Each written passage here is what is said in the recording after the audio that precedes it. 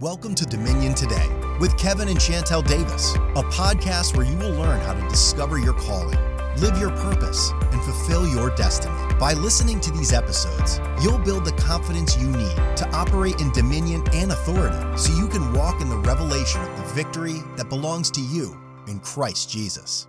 Now, here's your host, Kevin Davis. The word of the Lord came to us very clearly at the beginning of this month of June, saying that it is going to be a month marked by the unexplainable, where those things that you have never seen before, where those things you've never heard of before, the seemingly unexplainable will come to pass.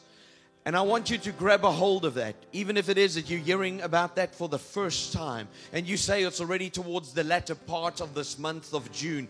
Maybe it is that you were here every single week during this month of June, but you say, you know what, I haven't really as yet seen the unexplainable come to pass in my life. I want you to hold on to that word. I want you to hold on to that word this final week of this month of June, because I'm telling you that something is about to erupt. Something is about to come forth and break loose over your life. Come on, if you receive that, just praise His name. And so we're dealing with living in the overflow. You know, God doesn't want you to just live an average life. He doesn't want your life to be marked by mediocrity. He wants your life to overflow in every single area of your life. Overflow. And so I want you to, even right there where you are, just even close your eyes to get rid of every distraction. And I want you just to make this declaration to God. I want you to say this out loud. I am ready for the overflow. Come on, say it like you mean it. I am ready for the overflow. Overflow. Come into my life now in Jesus' name. Come on, if you believe that you receive that one more time, just praise Him. You see, there's something very special and powerful that takes place when you begin to speak the Word of God. That faith is a language. Faith is the language of God. And when you speak the Word of God by faith, and you release those words into the atmosphere, you know what? It moves with such force in the realm of the Spirit. And I've said this many times, but I want to say it again, is that everything that is seen has its origin in the unseen. Everything material has its origin in the immaterial. You might say, what just happened when you made that declaration? I'm telling you, something happened. There is a shifting, there is a triggering, there is an activation taking place in the realm of the Spirit when you begin to speak and operate by faith. I'm telling you, something is about to break loose in your life this morning.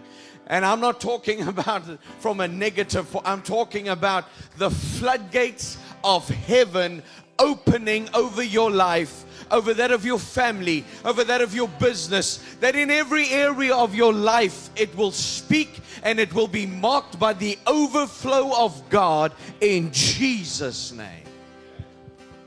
And so with that, I'd like for you to open up your Bibles as we go to the book of Malachi, Malachi chapter 3.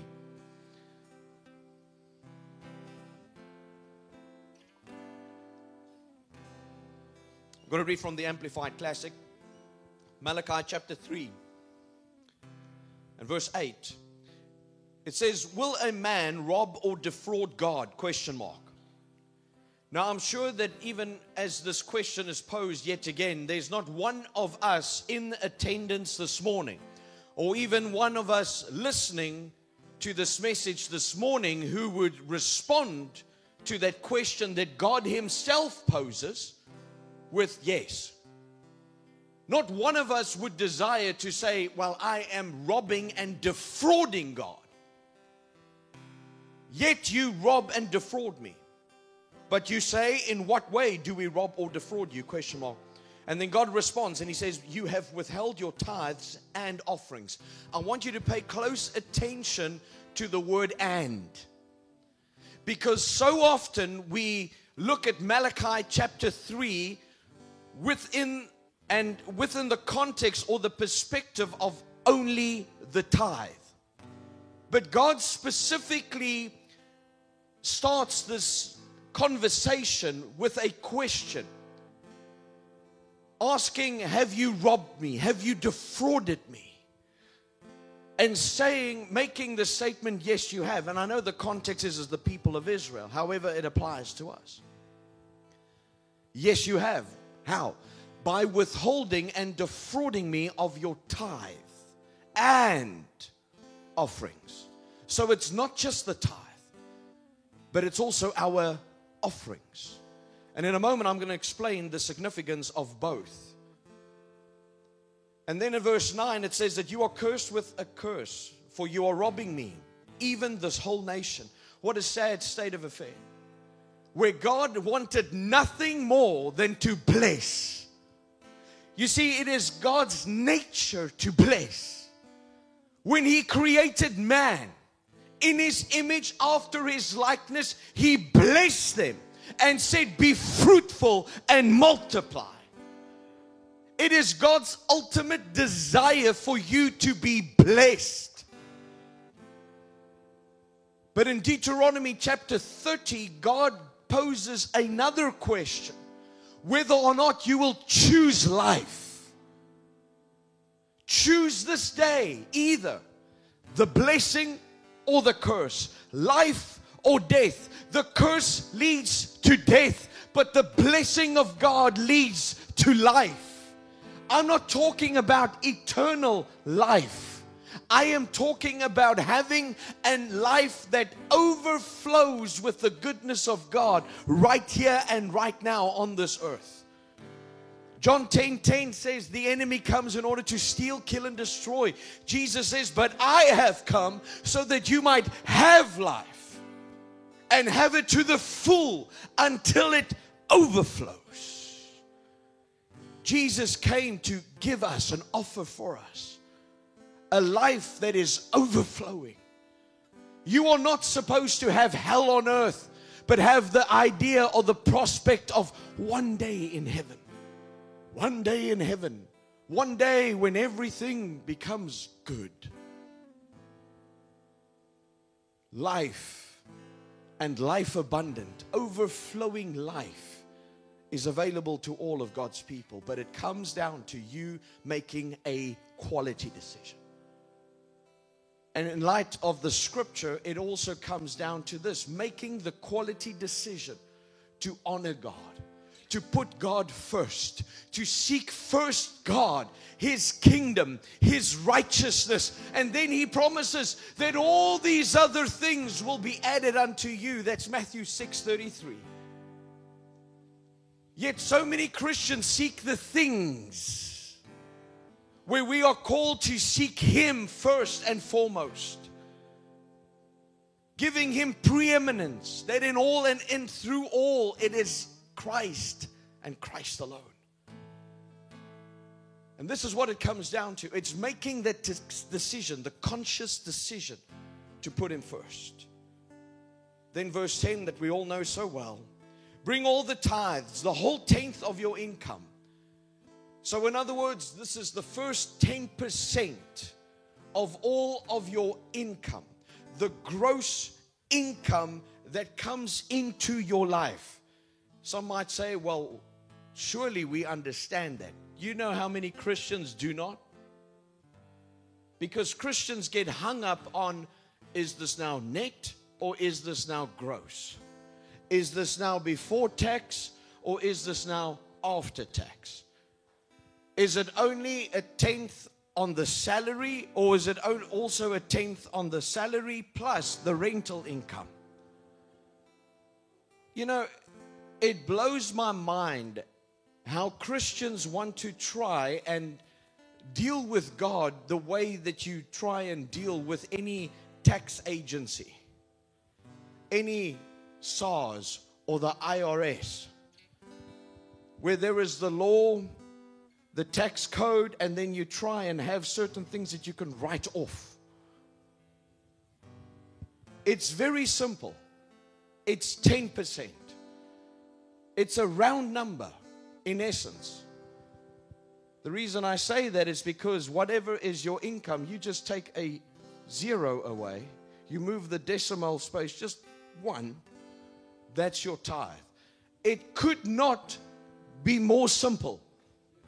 It could not be more easy. Can you say amen? You do not have to be a tax practitioner to determine your tithe. You simply move 1 decimal space. That is how simple it is. But yet, you speak to Christians, the average Christian, about the tithe, and they still want to ask the question, what percentage is that? The word tithe literally means 10%. Not 8%, not 12%, not 5%. There is a tithe, 10%. There is no such thing as double tithe. Everything over and above the tithe is your offering. Then there's also seed.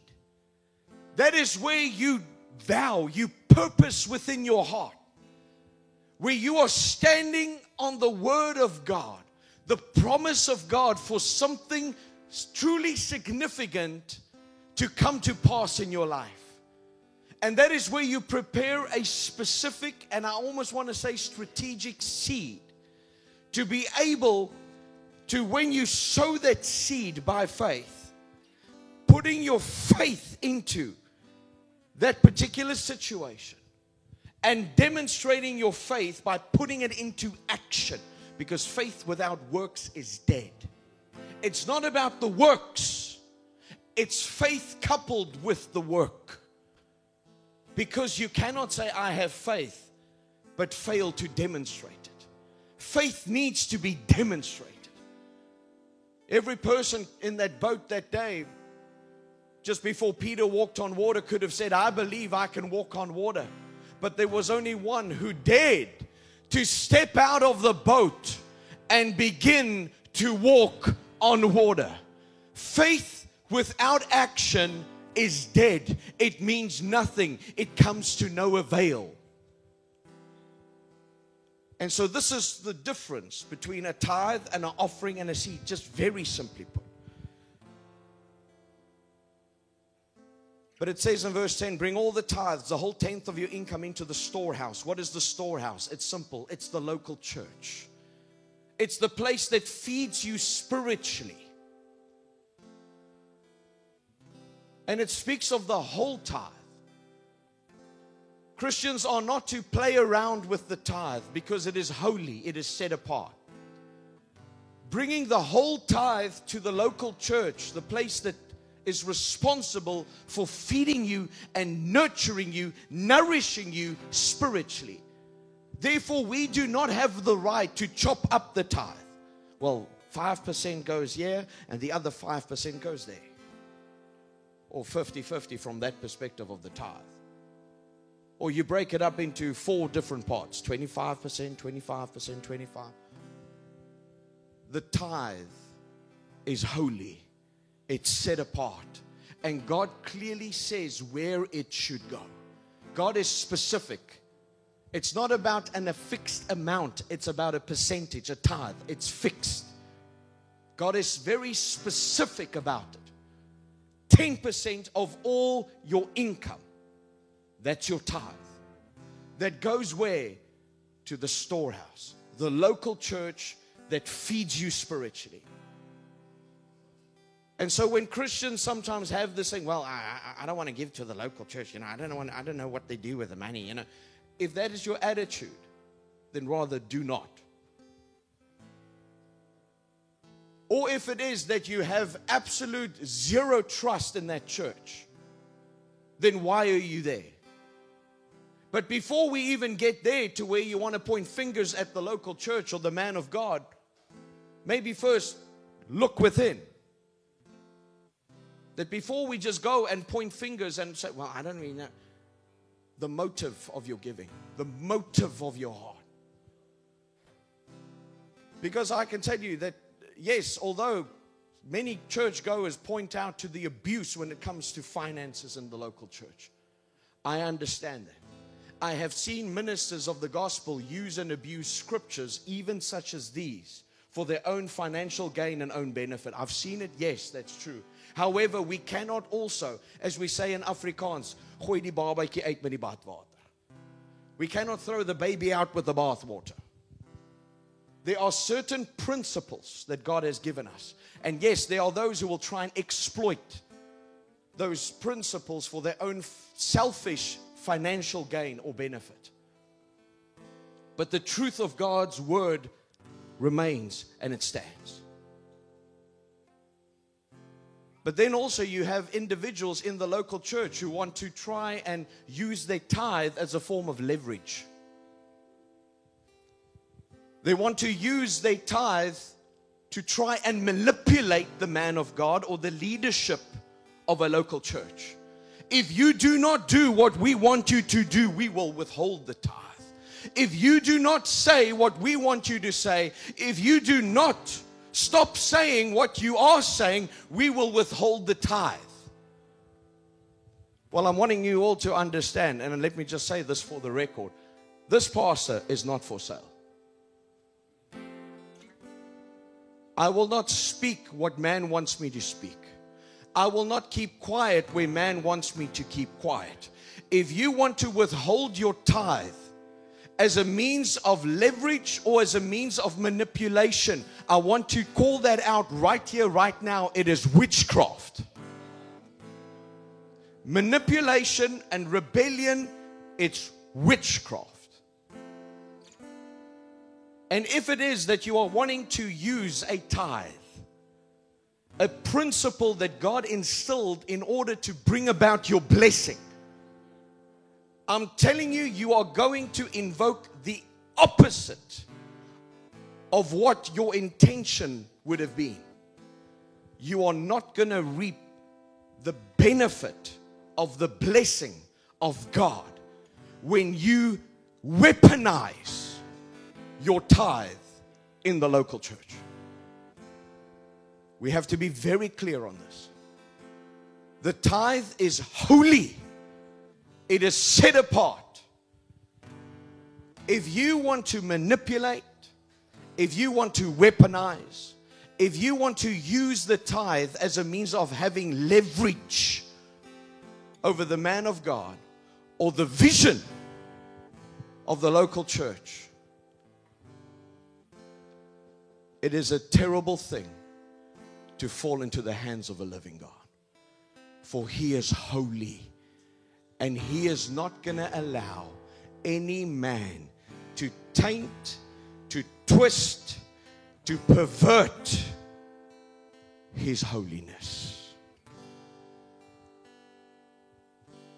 And so bring it to the storehouse, that there may be food in my house. And prove me now by it, says the Lord. So God is saying, put me to the test. This is the only time in Scripture where God says, test me. That if I will not open up for you the windows or the floodgates of heaven and pour you out a blessing, that there shall not be room enough to receive it. Once more, we need to settle it within ourselves. Let this day be the day that you settle it within yourself once and for all. That when you believe, God is able to do exceedingly, abundantly, and above all that you could wish for, ask for, even begin to imagine, according to Ephesians 3 verse 20. Settle it within yourself today that you will be a partaker of that blessing. What does the word blessing mean? It means God's divine empowerment, allowing you to prosper. That is what the word blessing means. It's a powerful invocation. Where God says, I bless you. He is basically saying, I am empowering you to prosper. It's a divine empowerment that gives you the ability to be able to create wealth. That is at the basis, the heart of true biblical prosperity. So there are many Christians who say, I do not believe in prosperity. Well, then you cannot believe in the blessing. And if you cannot believe in the blessing, you cannot believe the fact that God is good all the time. Because there are Christians who believe that when you bring your tithe and you honor the Lord, even with your offerings, and you sow seed by faith, somehow God is still going to bless you with poverty. Poverty is linked to the curse. Read Deuteronomy chapter 28. Study it. It's divided into two sections. The first section dealing with the blessing.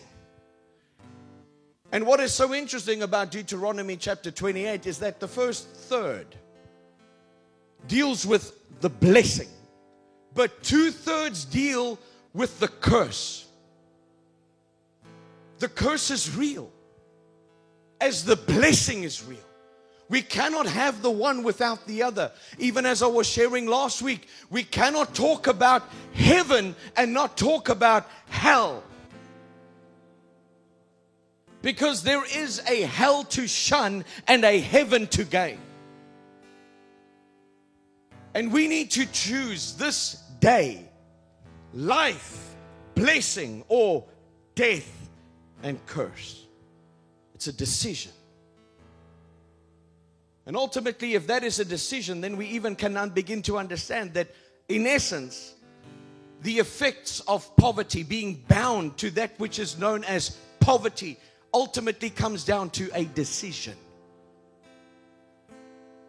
Because you could do everything that God's word tells you to do, but if you're going to walk around with a poverty mindset, a mentality, which is a spirit and a principality in your mind, you are never going to be a partaker of the finances. Or it could come. The money comes, the finances come, but it's like if you have a bucket that is able to contain the blessing, you have got a bucket with many holes. Money comes in, but it leaves as soon as it comes in. That is a hole in the bucket. And that is a trait of poverty and a spirit of poverty at work within your life. Because God doesn't want you to experience a place or getting to a place where you experience or suffer loss. Because if we actually go and continue to read Malachi chapter 3, it even speaks of the fact that the devourer is rebuked for our sake. But returning to scripture, God says, if I will not open up for you the windows or the floodgates of heaven and pour you out a blessing so large that you will not have room enough to store it. I want to close just quickly with this pertaining to the scripture. And this is something I've shared before, and I want to just make mention of it again for everyone who's never heard this before. The Bible specifically talks about windows of heaven, or other translations say the floodgates of heaven. Now, when you look at that word in the Hebrew, it actually can mean both.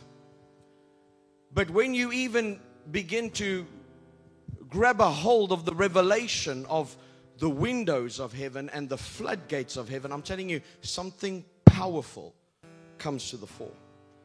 So what is a window? Very simply put, it is a hole inside of a wall fitted with glass, allowing you to see what is beyond.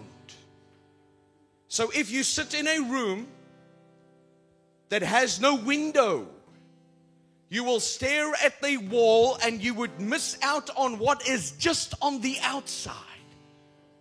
You will miss out on what is just beyond the wall.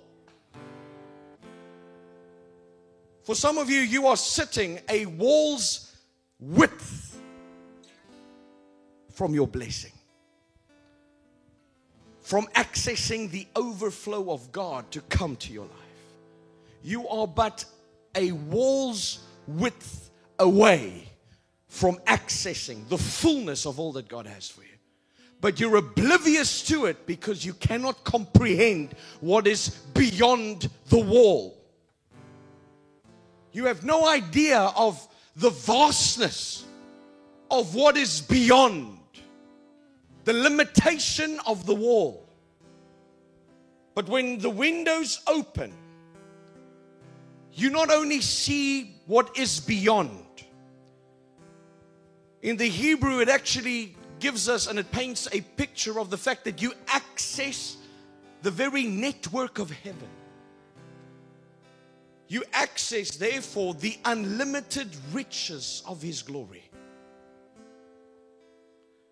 Number 2 is the floodgate. What is the floodgate? It is a restraint holding back an outpouring of something that is powerful and substantial. Even with all the rain that we've been having in the Western Cape, when you look at and consider certain dam walls, I mean, the moment the water gets to a certain level where some of these dams already are at over the capacity, and you have to start getting ready to opening up the floodgates. If it wasn't for modern day technology, once you open up that floodgate, there would have been no way to close it again. If you consider the engineering that has gone into building even a small dam wall. Why? Because it is created with the knowledge that it has to contain a vast quantity of water. Whereas it fills up, it builds pressure against that wall. And then when we understand what God is saying in the context of the scripture, is that when we are faithful with bringing the tithe and our offering, He will open up the windows of heaven, allowing us to see what was beyond, allowing us to see what was previously hidden. If you are in the area of business and you believe in God to be able to stay at the head of the curve, you want to believe God to be at the cutting edge of what is happening all around the world, you want to be able to see what is beyond the current limitation of where you're at. You might just be a natural man or a natural woman saying, I'm wanting to invest. I'm wanting to create wealth. But right now there is a limitation on what you are able to perceive, what you're able to see. But what happens the moment when you honor God with something as simple as honoring Him with the tithe and bringing our offering, what happens is He opens the windows of heaven, allowing you to see what is beyond, and He opens the network of heaven that is available for you. And if you will just understand the unlimited riches of His glory, unlimited. There is no limit. So you can now understand, in essence, the pressure that is against this floodgate in heaven.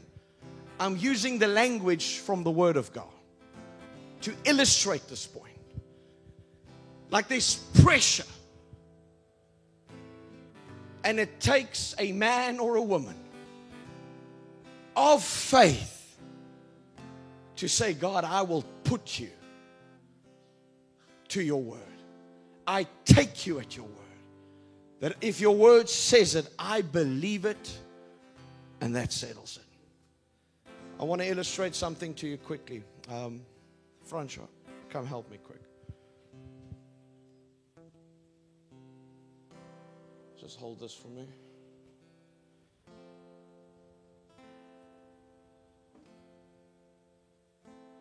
And just hold on to this jug. Don't drop it.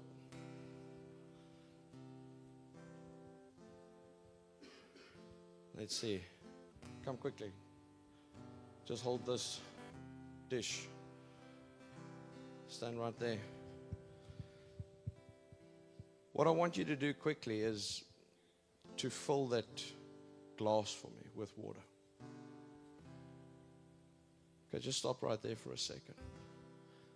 If you see this glass, here's this big philosophical question. Is the glass half full or is it half empty? You see, ultimately it determines on your outlook on life.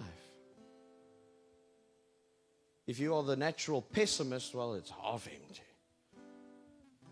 But if you're the natural optimist, I want to rather say a man or a woman of faith, you will look at that and you say, hey, that glass is half full because I know my God. Fill it up even more. Now fill it up all the way to the top just before it overflows. Now look at that. Francois determined in his natural mind that that glass is full. Now the question is it full?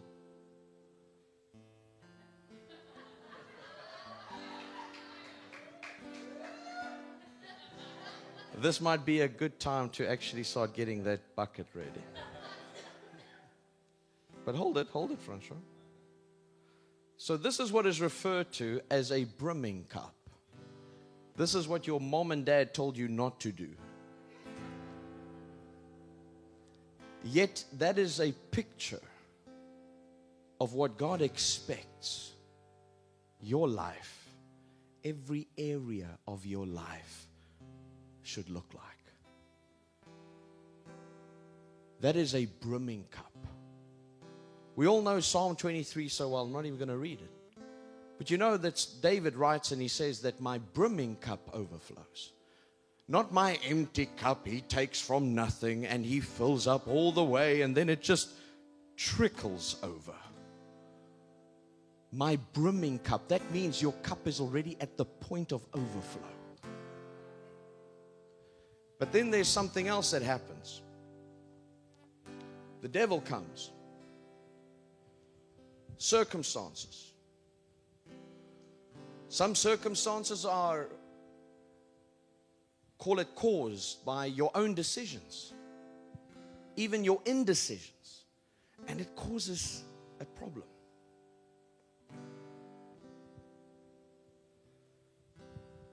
And now the problem is, as we look at our cup that symbolizes our life, and then we think to ourselves, it's all over. It's done. Because we are quick to think, well, my life is supposed to overflow. And you might believe the scripture that, yeah, your cup is at the point of brimming, but it's contaminated.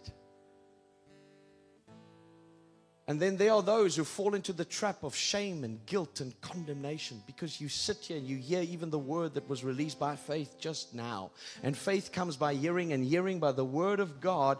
And yet you say, but I cannot be a partaker of the overflow of God because this is what my life looks like right now. But the wonderful thing about the grace of God is that He pours Himself out. That God sent His Son while we were still sinners. We did not deserve it. We could not purchase it. There was nothing that we could say or that we could do that could reverse the curse, that could nullify the curse out of our own accord. But He who knew no sin became sin so that we might become the righteousness of God in Christ Jesus. And I want to illustrate this to you because so many times people look at their life and they want to give up.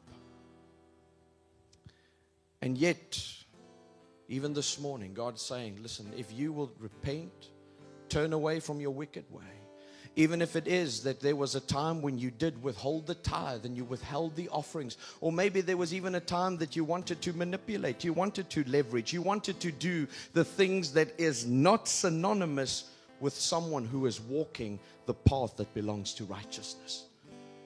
Whatever part, whatever category, whatever applied to your life, it comes down to you making the decision today. And this is what God does in return. I want you to go and use this jug, what is remaining, and I want you to pour that with force. As the floodgates open with force, force, force, force, force, force. And what you would see is that the contaminants gets diluted as of a constant inflow. Now the jug ran dry. There's an unlimited riches of God's glory. And so if we were to continue to pour, this entire glass of water would return to its former glory, to its former state of being crystal clear once more. And so with that, you can just put that down. Just put that into that. Thank you. And so with that, what I want to do is I want to pray over every one of our offering envelopes as we get ready to bring our tithe, our offerings, or even sowing a seed. You know, even this last month has been an incredible month where we've seen the goodness of God manifest in so many different areas. You know, even seeing the different ministries being revamped and seeing the children's ministry, things that are happening there, seeing the media team, things that are happening there, and seeing in the worship team, things that are happening there. So many different areas where things are busy happening and unfolding. Many other areas we've already developed to a state where it speaks of excellence. But even a few weeks ago when I spoke about the vision, sharing it with you of that which we even want to achieve with regards to the media team, where we set forth a goal of even just reaching 100,000 rands to be able to purchase the necessary hardware and software to be able to take our broadcast to the next level.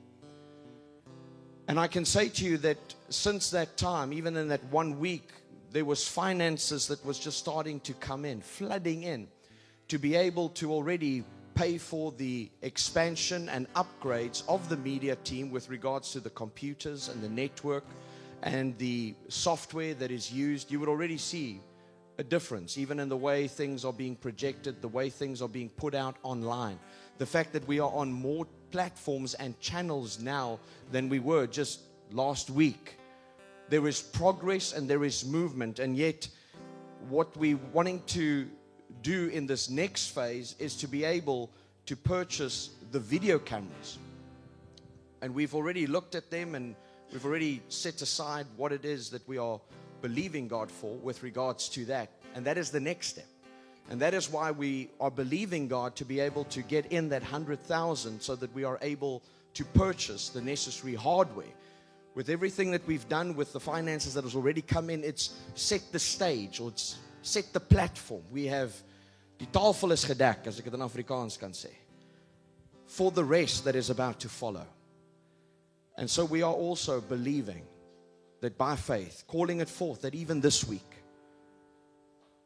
that the rest of what is still required to be able to purchase the necessary video camera equipment and to be able to overhaul even other parts of the ministry, that it happens and it comes forth this week. You know what it is that you are believing God to do in your life.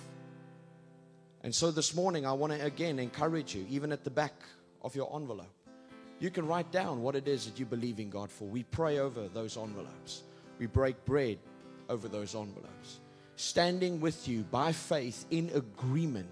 You say, well, we are doing that now. Do you know how powerful it is when you stand in agreement with someone? Jesus said that when two or more agree on anything on this earth, it will be established. It will be done unto them. There is power in agreement. And so we are also saying we are agreeing with you. With all that which you are believing the Lord for. Whether it is for your child's education. Whether it is for your own business. Whether it is that you believe in God for expansion in your business. Promotion in your personal life. Whether you believe in the Lord for that job opportunity. Things happen.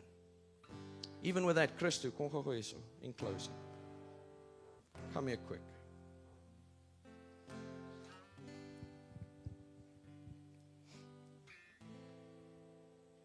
I want you to just share what has happened in your life. A few months ago, a word came to you? February. Just tell us the word that came and what has happened in the meantime and what just happened now. So yeah, the word came in February. I'm a mechanic at the moment, and the word was that Pastor Kevin saw me in this vision that I was surrounded by cars, and I work on Land Rovers, and the vision was I was surrounded by cars that I'm going to sell. Now, I didn't see that at my workplace because we're not selling cars at all. We are just fixing them up, and the client gets the car and we move out. But he said there's going to be a destiny helper that's going to help me get into the vision. And I was like, okay. And I just kept on tithing and giving my offerings the whole time. Just keep on. I didn't give up. I just had the faith. And I'm human, so sometimes jy just okay, gaan dit nog gebeur? En dan weer net dan praise and worship you stir up your faith. And yeah, my destiny helper came now. I'm starting not this week, then next week. I'm starting, and I was yesterday at the interview, and I saw the cars that was there and the cars that are still coming, very, very long cars. And so I'm excited to see where God is taking me and what He has for me in the future. So yeah, I give all my thanks to God. So I'm super excited.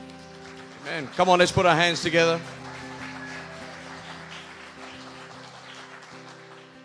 Amen. So you're all ready to bring your tithe, your offering, sow your seed. Amen. Just hold your envelope in your hand. Let's pray over it. Father, in the name of Jesus, I thank you for this opportunity to be a blessing, to demonstrate even by faith that we put you first in all that we do, that we present our lives to you as a living sacrifice. And even with this envelope, it being our summons,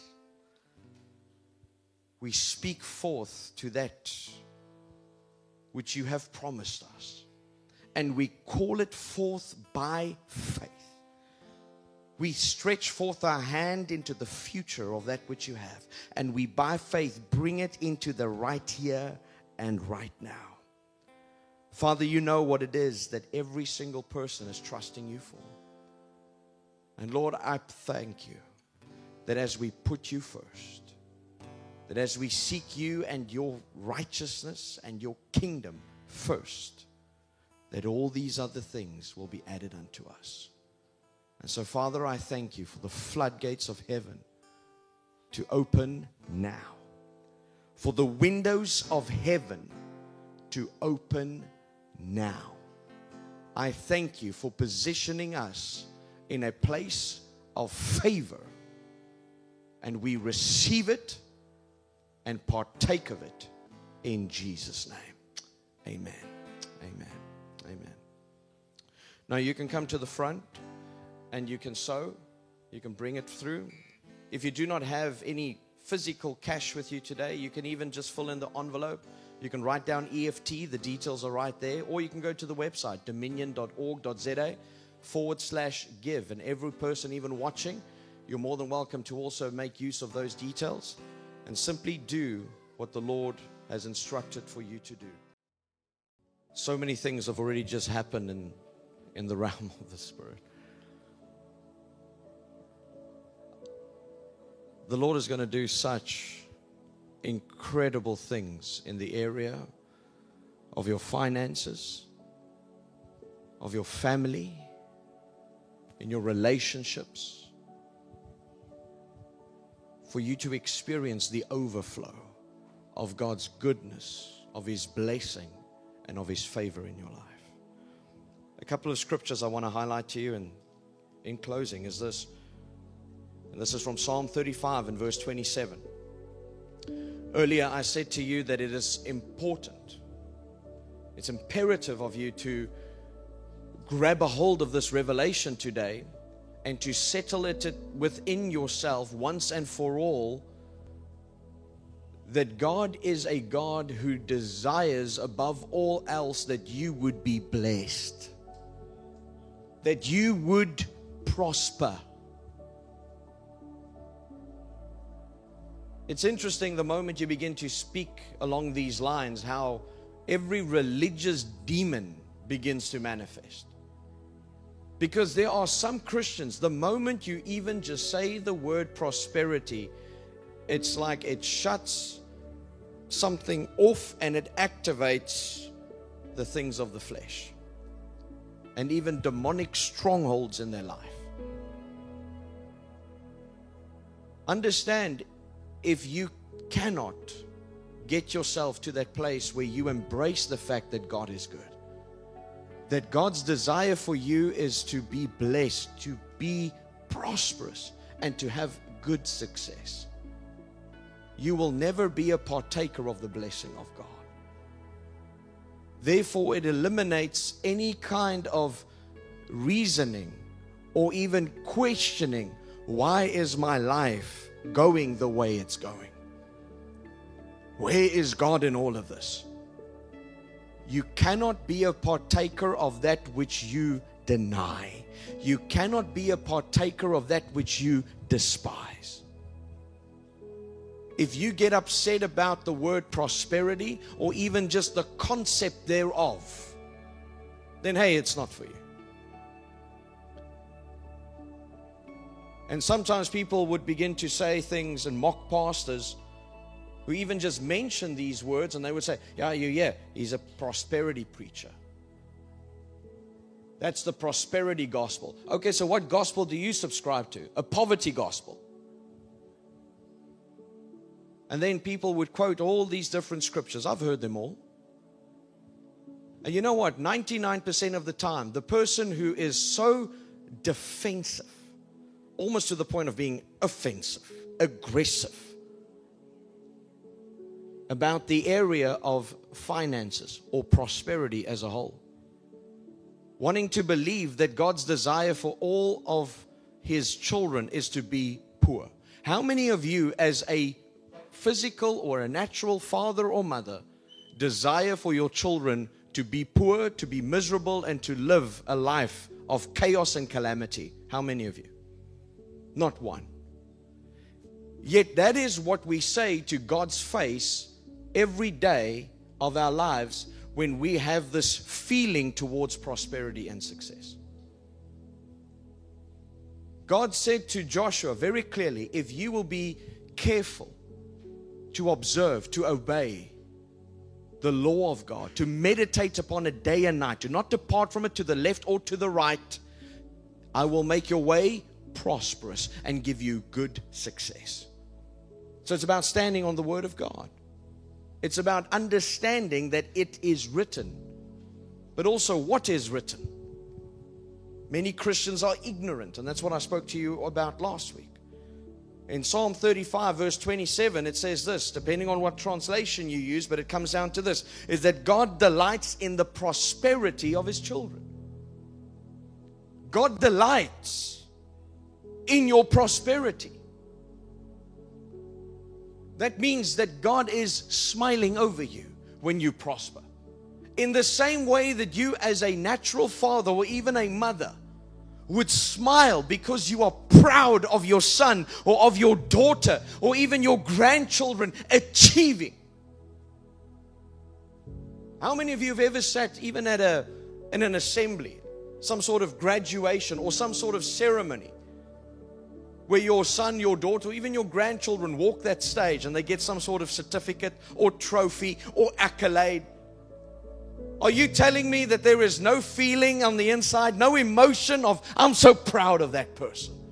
I'm so proud of my son. I'm so proud of my... Are you telling me that you are emotionally so dumbed down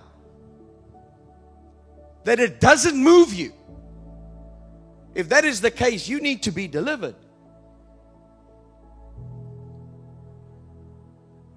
But we want to believe that when it comes to us, where God is looking at our lives, where He has invested in you, He has given you everything in order for you to succeed. And as any investor would, you would watch over that into what you have invested, looking, searching for the dividends when it's going to come. because you are looking for a return on your investment, an ROI. What investor ever invests without expecting a return? And so God has given you everything in order for you to succeed. And now God is watching you. And the Bible says that God delights in your prosperity. Now think about this. When it comes to poverty, is the opposite true? If God delights in the prosperity of His people, what does He do when we are suffering as a result of the curse of poverty? Do not tell me that people who suffer because of the curse of poverty operating in and through their lives, that God finds delight in that situation. God is delighted. And it is interesting that the moment we speak about these things, again, people will attach the person to that curse. People will attach the person to poverty. And then when we speak of poverty, they think we are shaming the person. No. We are exposing the spirit behind it. In the same way that when we speak of sin and we call out sin, then people are quick to say, but this person is actually so nice. We're not talking about the person. We are condemning the sin.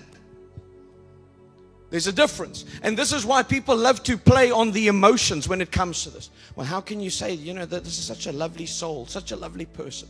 Yes, it's a lovely person. But that person needs deliverance. That person needs to repent and turn away from their wicked ways. And so we have to separate it. Because you as a person, you are not that. And so typically, if you've ever watched these American movies, that when you see these AA meetings, people stand up in that group, in that circle, they stand up and say, hey, I am, and then say their name. I am Kosi, and I am an alcoholic. No. At what point must that as a curse become part of your identity?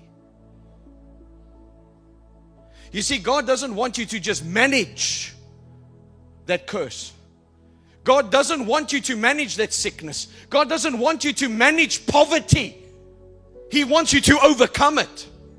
And He has made a way for you, enabled for you to overcome everything that the devil has tried to throw your way. Everything that has come against you. He has given you everything in order for you to succeed. What must you do? Stick to the Word of God. Stay on the path that belongs to the righteous. Hey, it is the path less traveled, but I'm telling you, it leads to quality of life now and eternal life hereafter. It's about making that quality decision. It's so simple. It's so simple. And then Proverbs 10:22, we all know this. The blessing of the Lord makes a person rich, and He adds no sorrow with it. In other words, God is wanting to bless you. Pour out a blessing so large that you will not have room enough to store it. Without sorrow.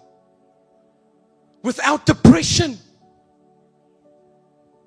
That you would not have to have a list of medication as long as my arm to be able just to deal with your finances, just to protect your finances. Because when you operate in the blessing of God, there is already divine protection for you. There is divine provision. As a tither, He opens up the windows of heaven and then He rebukes the devourer. That's divine protection. And then the latter part of Malachi speaks of divine promotion, that He establishes you. He promotes you. And the great thing about God promoting you instead of man is that when man promotes you, man can take it away. But when God promotes you and when God Himself establishes you, no man can take your place. That means that you can go to bed at night even when everyone in your team, everyone in your company, even when directors and everyone else is trying to connive and scheme about taking you out. You can go to bed at night without having to take a little pill to sleep, and you can go up into la la land and you can wake up the next morning rested. While everyone else at the workplace has not been able to rest because they are continually plotting and scheming. Promotion comes from the Lord. Make sure that you apply yourself to the process of spiritual development, physical development, emotional development, and becoming also a person of value, because it is rewards that will always follow value. When you become a person of value, rewards begin to flow effortlessly. Getting there is what's going to be the greatest challenge. Because on your journey, there will be many opportunities for you to give up. You will have many opportunities to throw in the towel. You will have many opportunities to give up, to give in. Life has a way of trying to knock you down. And yet the Word of God says, though you stumble, you will never fall. You see, let that sink in for a moment. Hey, you might have had a speed bump. You might have had a wobble. But though you stumble, you will never fall. You will never fall. You say, I fell so hard. I saw the bottom of the pit of despair and hopelessness. Well, then I say unto you that that would be the lowest that you would ever go in your life. That from here and from now, it's only upwards and onwards, going higher and further than you've ever even imagined before.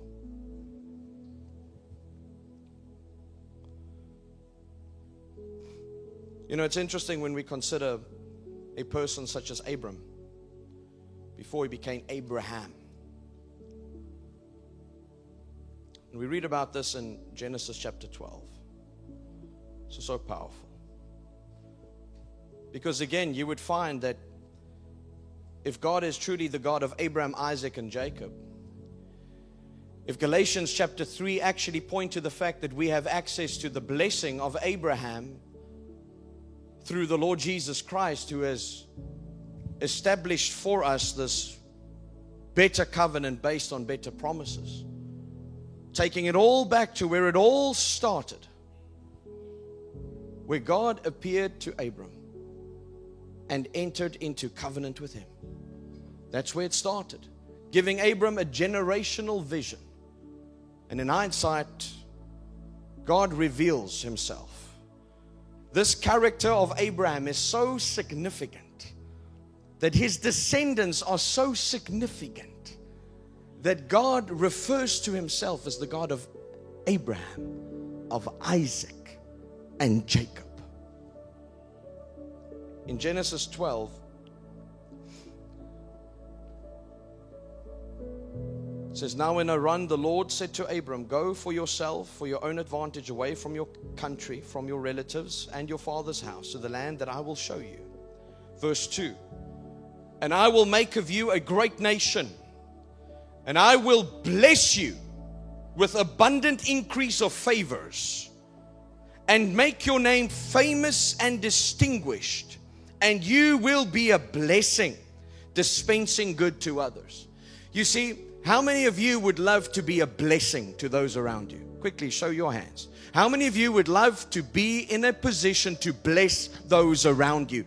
Here's the kicker. You cannot. It would be impossible for you to truly be a blessing to those around you when you yourself do not even have enough to meet your own need.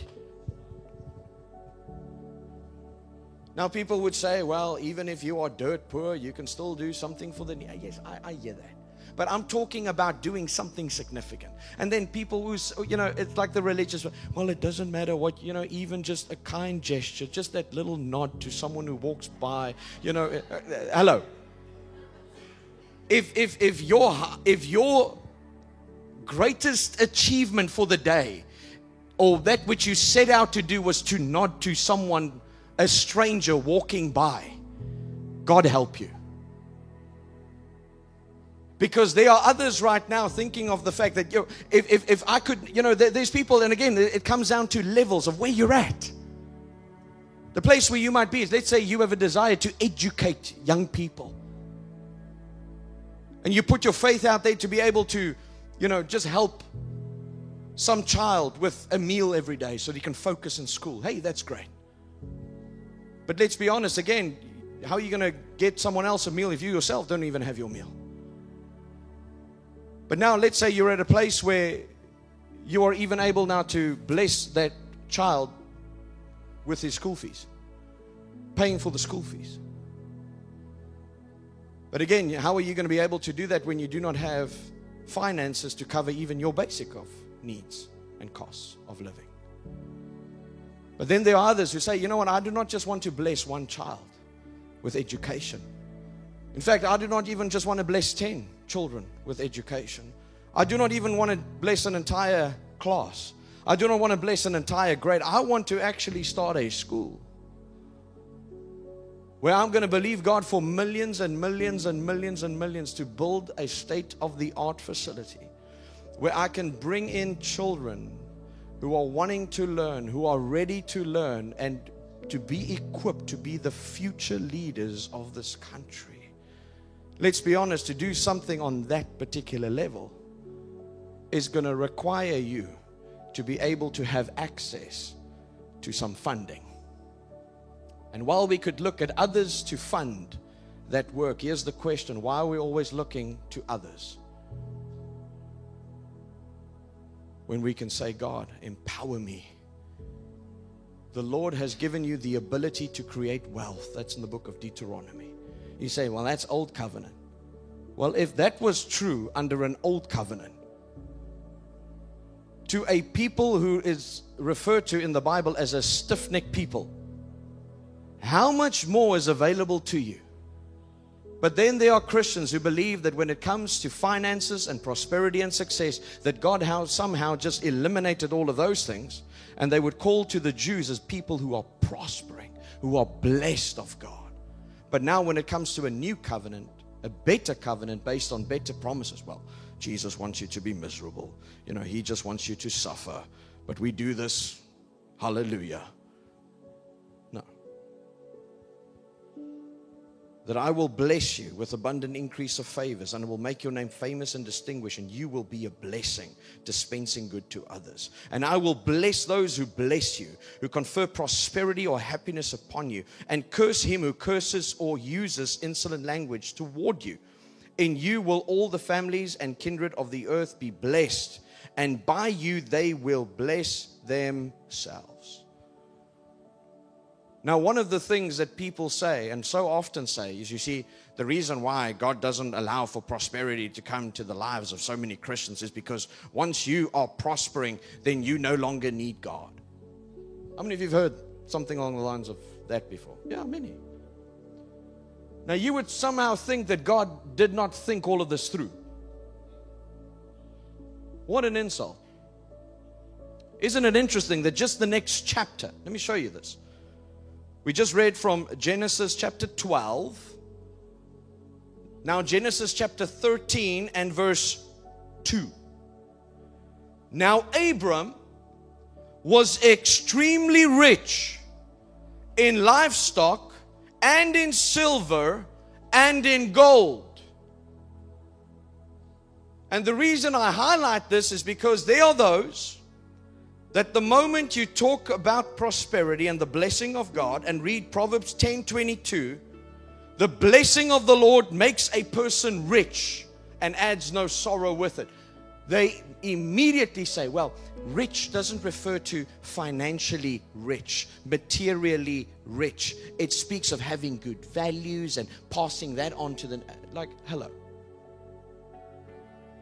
Trying to downplay, downgrade what God intended and meant with the blessing.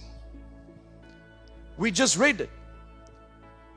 Now, Abram was not only rich, he was extremely rich. Extremely. The Bible could have played it down and said, well, you know what? He had means. I have means. Abram was extremely rich. Yes, you see, he had a full life. He loved God and God loved him and his wife loved him. You know, he was a rich man. How many people say those kind of things? How many of you know? It's not you, again, it's those heathen cousins of yours. They say all of these things. Now, Abram was extremely rich in livestock and in silver and in gold. Hello. Not just livestock, but in silver and in gold.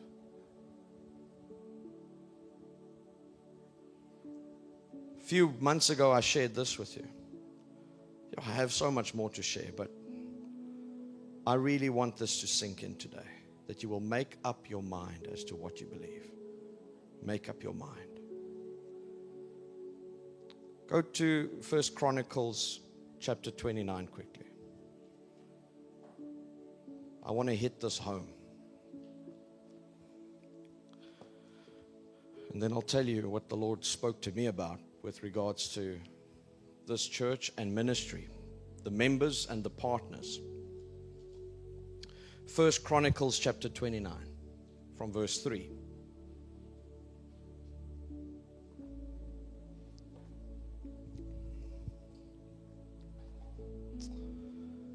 It says, and now, because of my devotion to the temple of God, I am giving all of my own private treasures of gold and silver to help in the construction. This is David, who is about to bring a personal offering to the building of the temple of God. You are not able to bring silver or gold or the equivalent of its monetary value if you do not have it. And so David was not going to look by and see someone else coming with the silver and the gold that was going to be required to build the temple. He was also not going to sit around and wait for someone to consult what is available in the treasury and say, you know what, we had this budget, but let's be honest, because of the economic situation at the moment, you know, we've had to rework and revise our figures to be able to reflect, to best reflect the economic status of our time. And so we've had to make the necessary adjustments. You know, I know you wanted so much gold, but we've had to cut back on that, you know, by about 90%. Just, you know, the economy is tough. No. David went to his private treasury of gold and silver to help in the construction. Think about this. This was a building that was going to be built in honor of God. Because the religious will look at this as Judas did when the woman with the alabaster box came in and said, well, what a waste. This box could have been sold. This perfume could have been sold. It's worth 1 year's of wages. Think about that. That's a costly perfume. Whichever way you cut it, I mean, think about this. Your Hugo Boss or Versace or Armani or whatever perfume it is that you use does not come close to comparing with that perfume equating to your annual wage. And so a religious mind would look at that which you do unto the Lord and always say, what a waste. This money could have been given to the poor. Jesus said, the poor you will always have with you. And so here he was doing something once more for God and unto God. This is in addition, by the way, to the building materials I have already collected for his holy temple. This is in addition. This is an offering over and above his previous offering. I am donating more than 112 tons of gold and 262 tons of refined silver to be used for overlaying the walls of the buildings. Just pause there. Think about the newspaper articles or headlines around the world if this temple would be built right now.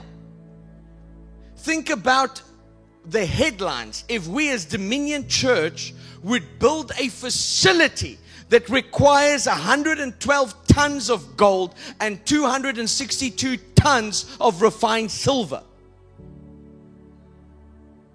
And this was able to come from the treasury of one man. One man. Over and above the building materials that were already given. And so I looked at this again, updated figures. 112 tons of gold at the current trading prices. This would equate then to 134.4 billion rand just in gold. 134.4 billion rands, just the gold. How much is the silver? Well, the silver, 262 tons of silver at the current trading prices, equates to just over 3.5 billion rands.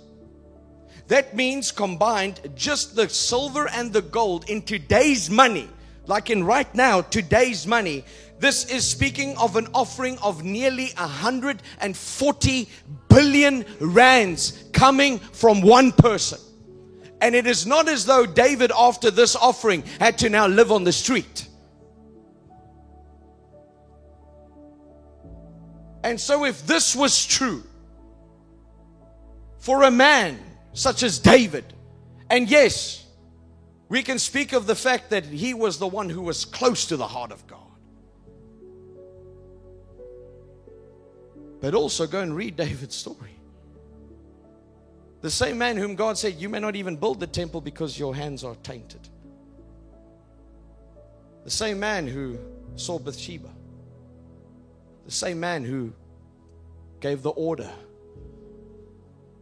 for Uriah to be killed, to cover up his sin. Living under an old covenant. What do we have available for us today? And so let God empower you in every area of your life, but even financially, so the overflow may come. Let's just pray, and then we're going to partake of communion in closing. Father, in the name of Jesus, I thank you for this morning. I thank you for your word that has come forth in the area of the overflow. And we today say that we accept, we receive this message and the revelation therein. That you have given us the ability to create wealth. That you delight in the prosperity of your people. And we declare today that we will be faithful in the tithe. We will be faithful with our offerings. We will sow seed by faith, and we will see the blessing of God increase, manifest, and multiply in and through our lives, so that we in turn may meet the needs of others in Jesus' name. Father, I thank you that you will supply all of our need according to your riches in glory. That as you are our good, faithful shepherd, we lack nothing. That you cause our brimming cup to overflow. Therefore we shall not lack. We shall not be in need. But our cup will overflow of the blessing of God. That you will anoint us and appoint us as a result of your favor at work in us.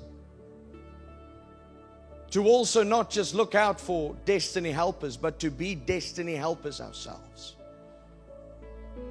I thank you for divine empowerment, for divine promotion. That this is a week that will not go by without a powerful testimony.